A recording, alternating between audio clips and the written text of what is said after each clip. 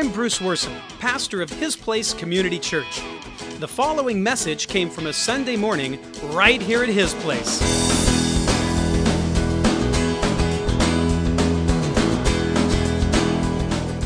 Are you alive? Are you alive?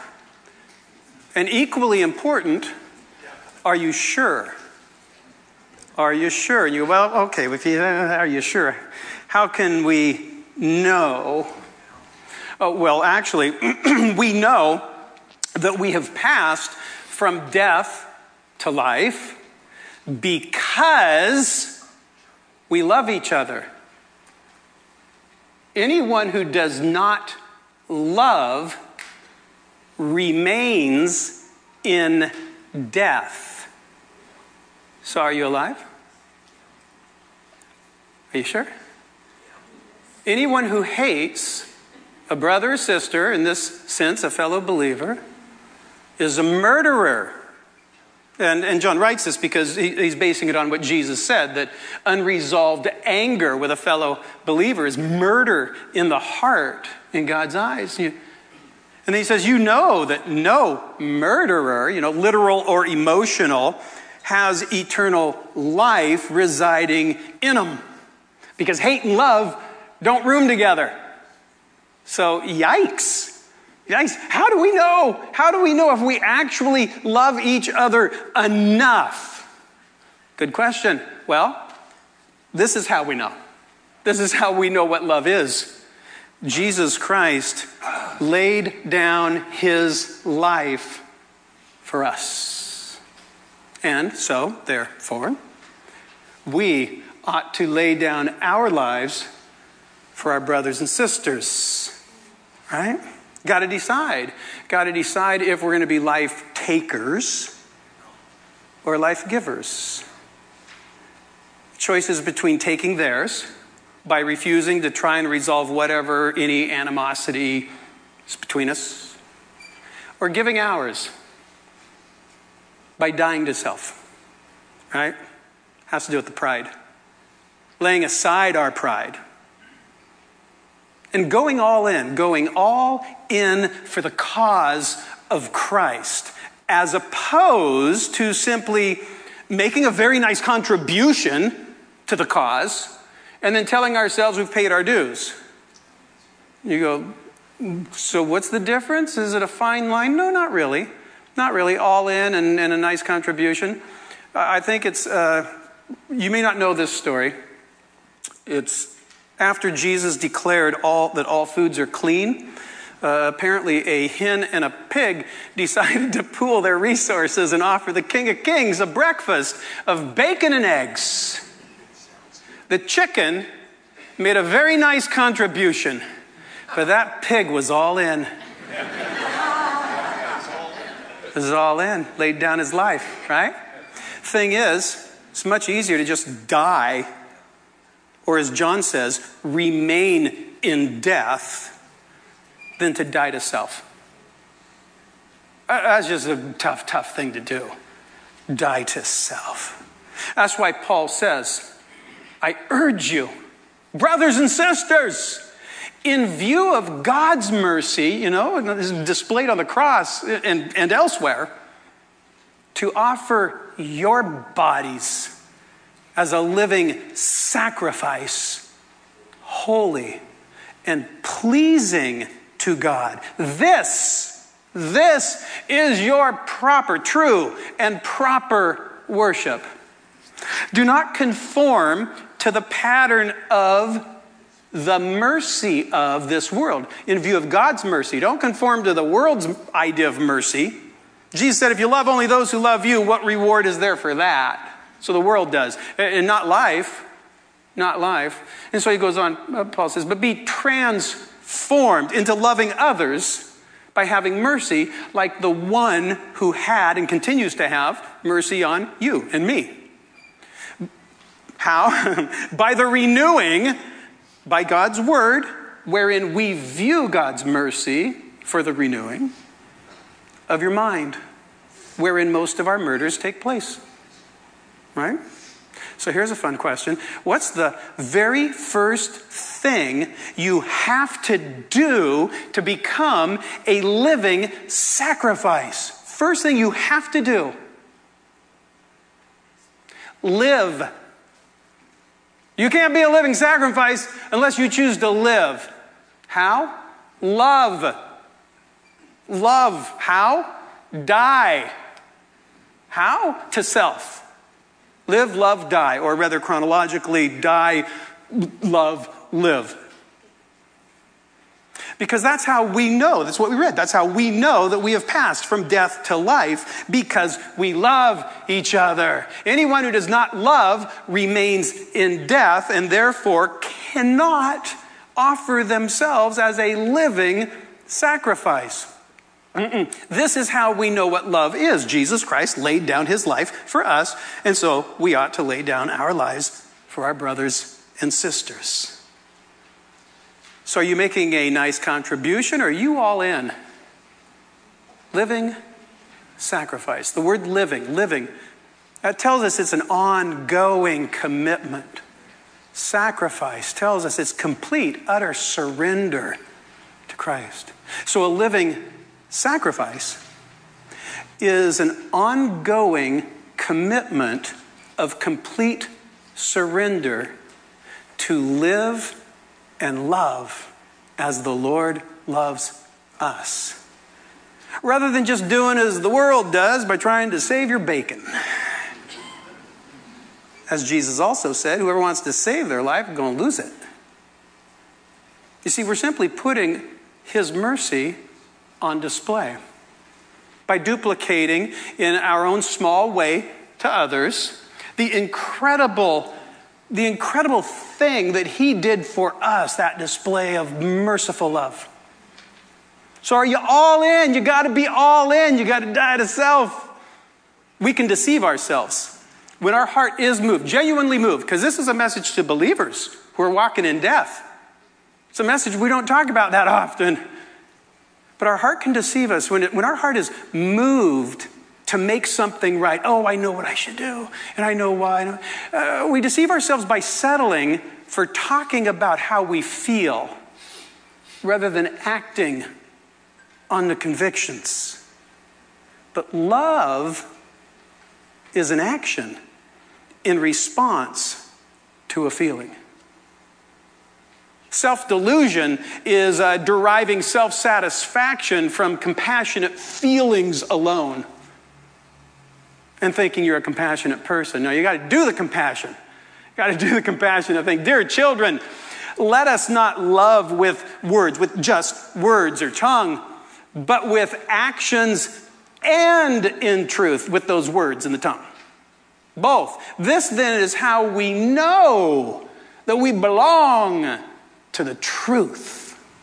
And here's a bonus, and it's how we set our hearts at rest in his presence whenever our heart condemns us.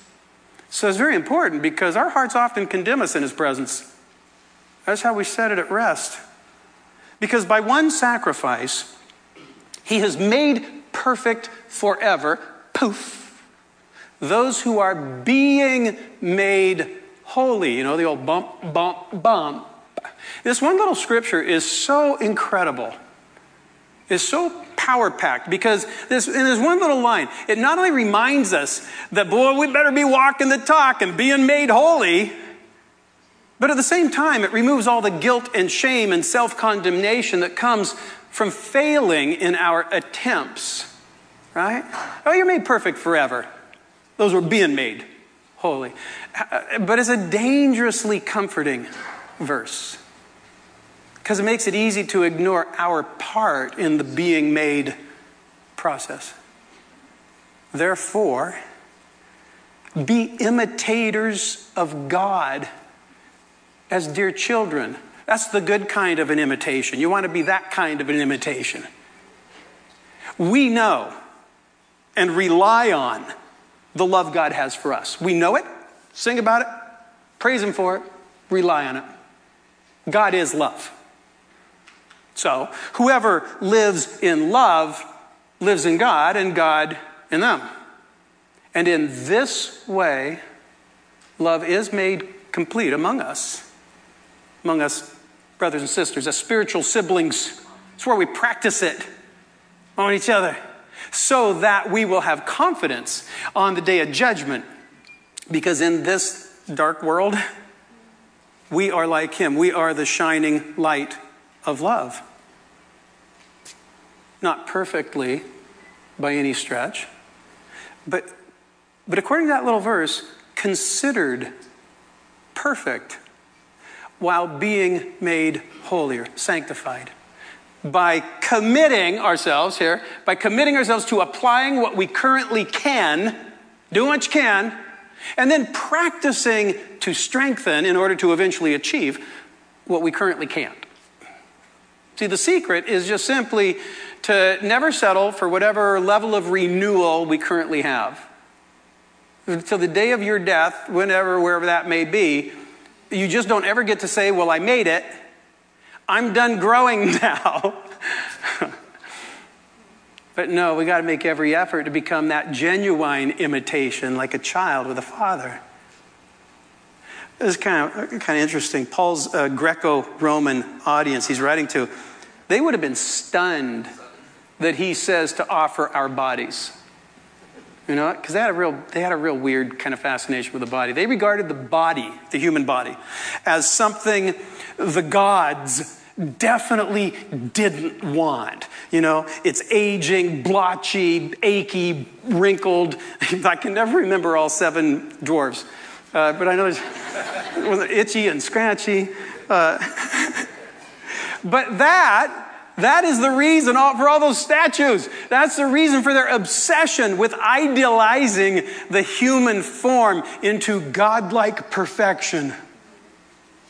And you go, but then, you know, gosh, I read the Old Testament and I got to say, didn't God, our God, the God, demand spotless, flawless, perfect sacrifices? Yes, absolutely. But that was for sin. And that was accomplished in Christ. Ours isn't a sacrifice for sin. We're not earning anything here.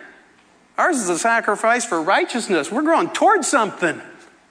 Paul made this really clear 6 chapters earlier in Romans, saying, offer yourselves to God as those who have been brought from death to life.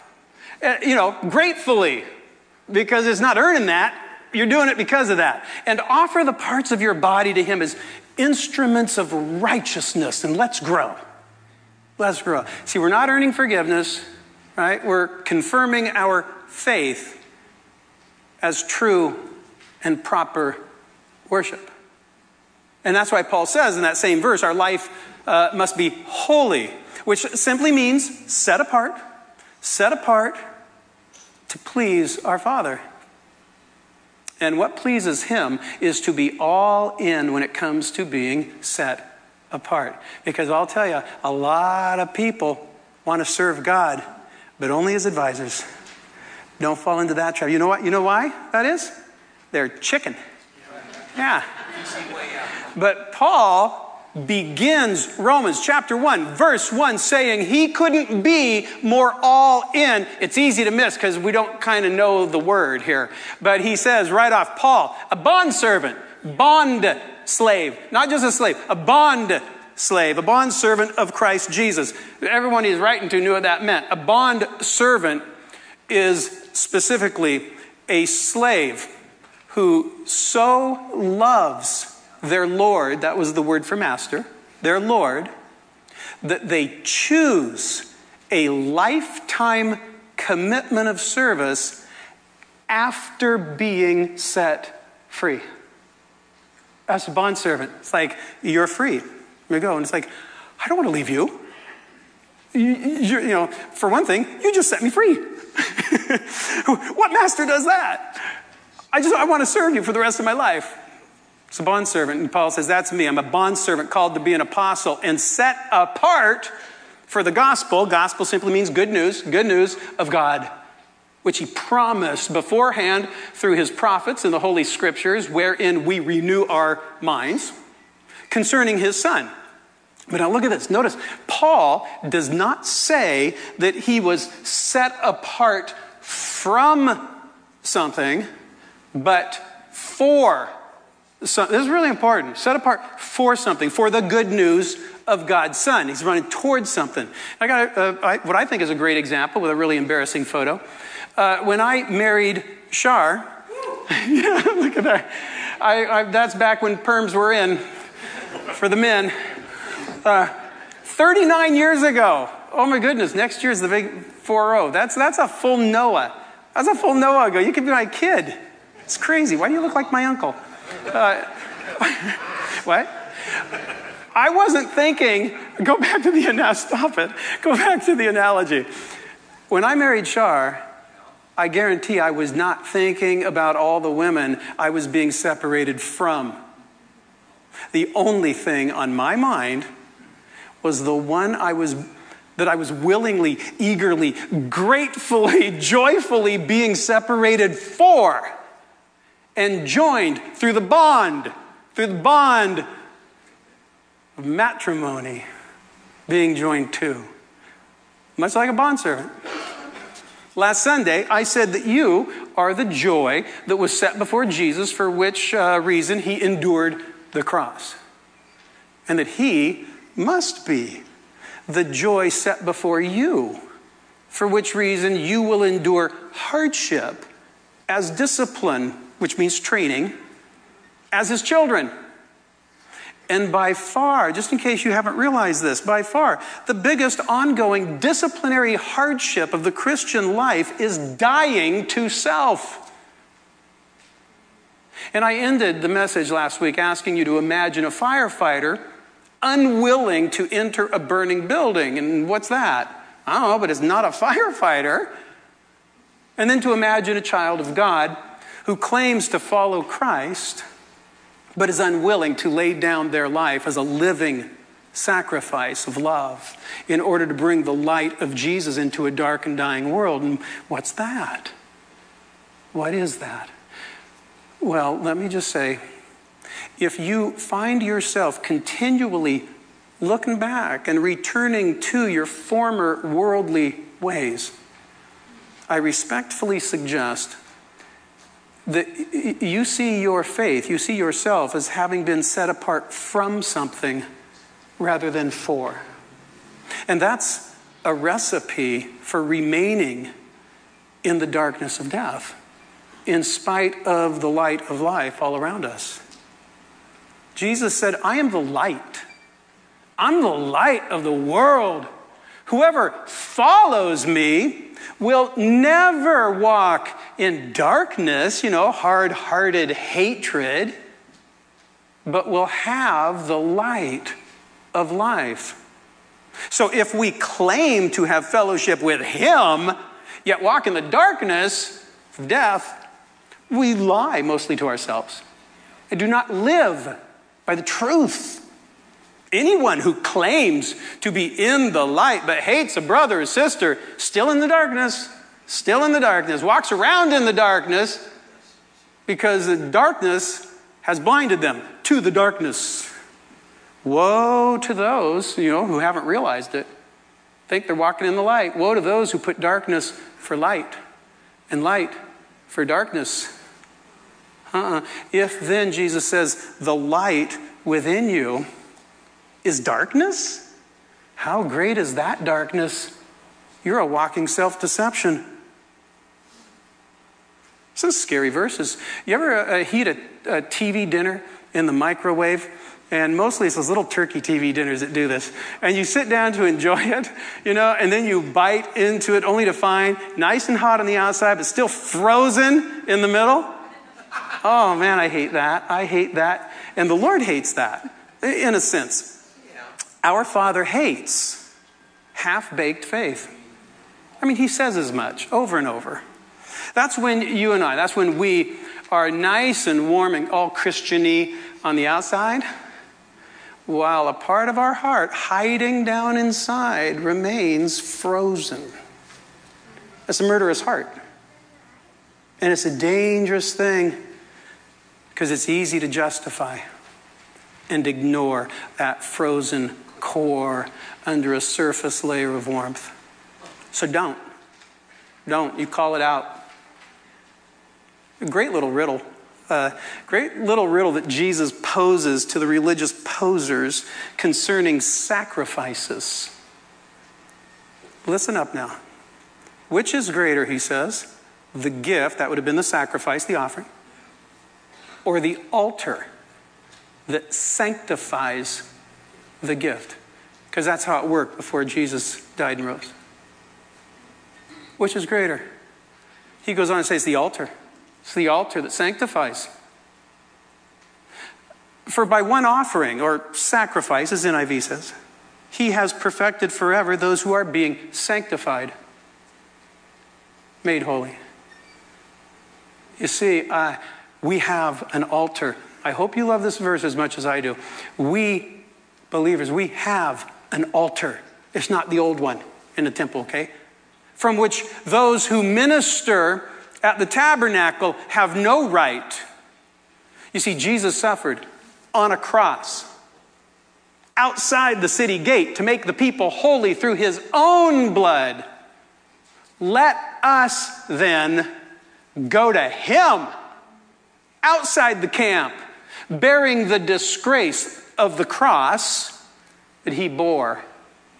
Through Jesus, therefore, let us, as a kingdom of priests, which is what we are, continually offer to God a sacrifice. What kind? A living sacrifice of praise. You go, oh, singing? No. Look how he defines praise. The fruit. That's the produce, the result, the actions of lips. The fruit of lips that openly profess his name and do not forget to do good and to share with others, because that's the fruit. For with such loving, thus living sacrifices of true and proper worship, God is pleased. There it is again. God is pleased. He says, and may he work in us what is pleasing to him through Jesus Christ, who said, now you're the light. You are the light of the world. So let your light of love shine before others, that they may see your good deeds and glorify your Father in heaven.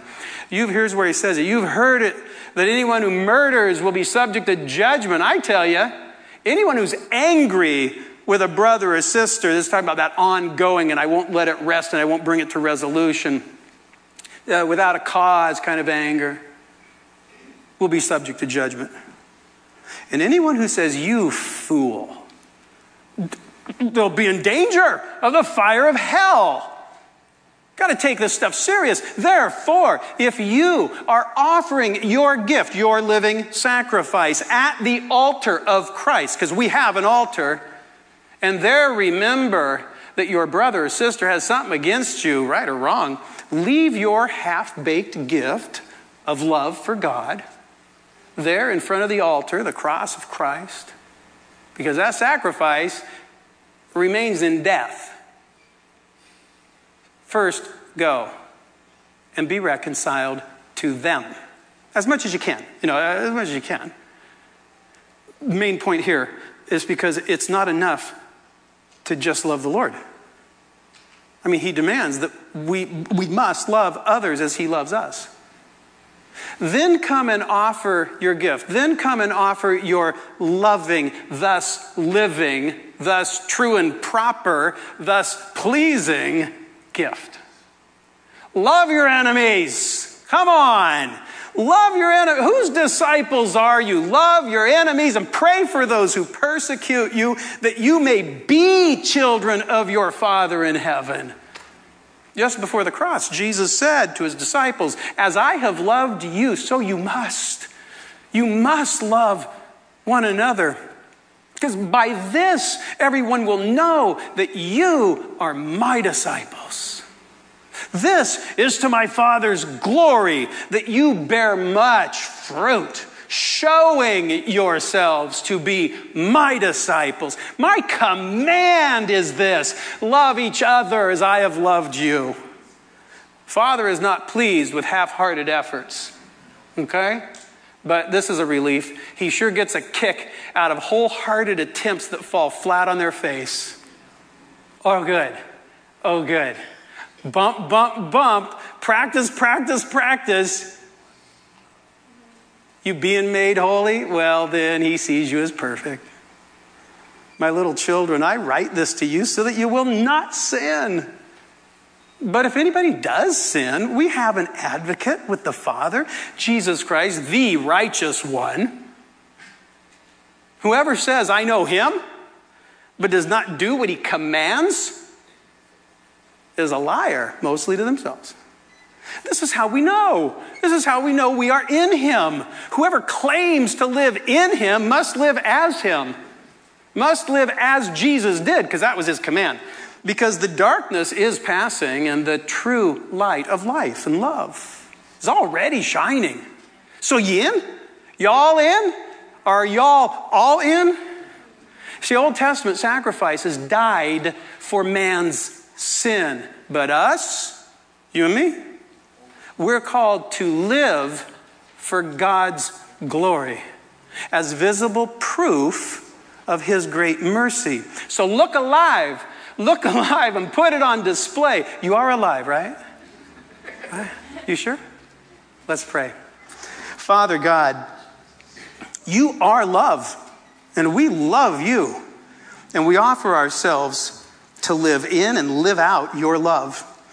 But Lord, we'll lean on your love to carry it out.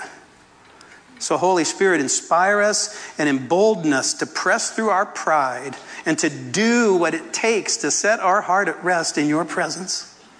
Lord Jesus, we praise you and we thank you for making the way to live in your love. And everybody said, amen.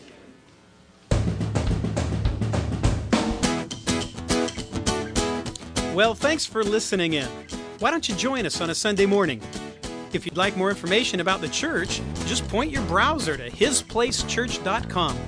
Until next time, may the Lord bless you, keep you, and make his face shine upon you.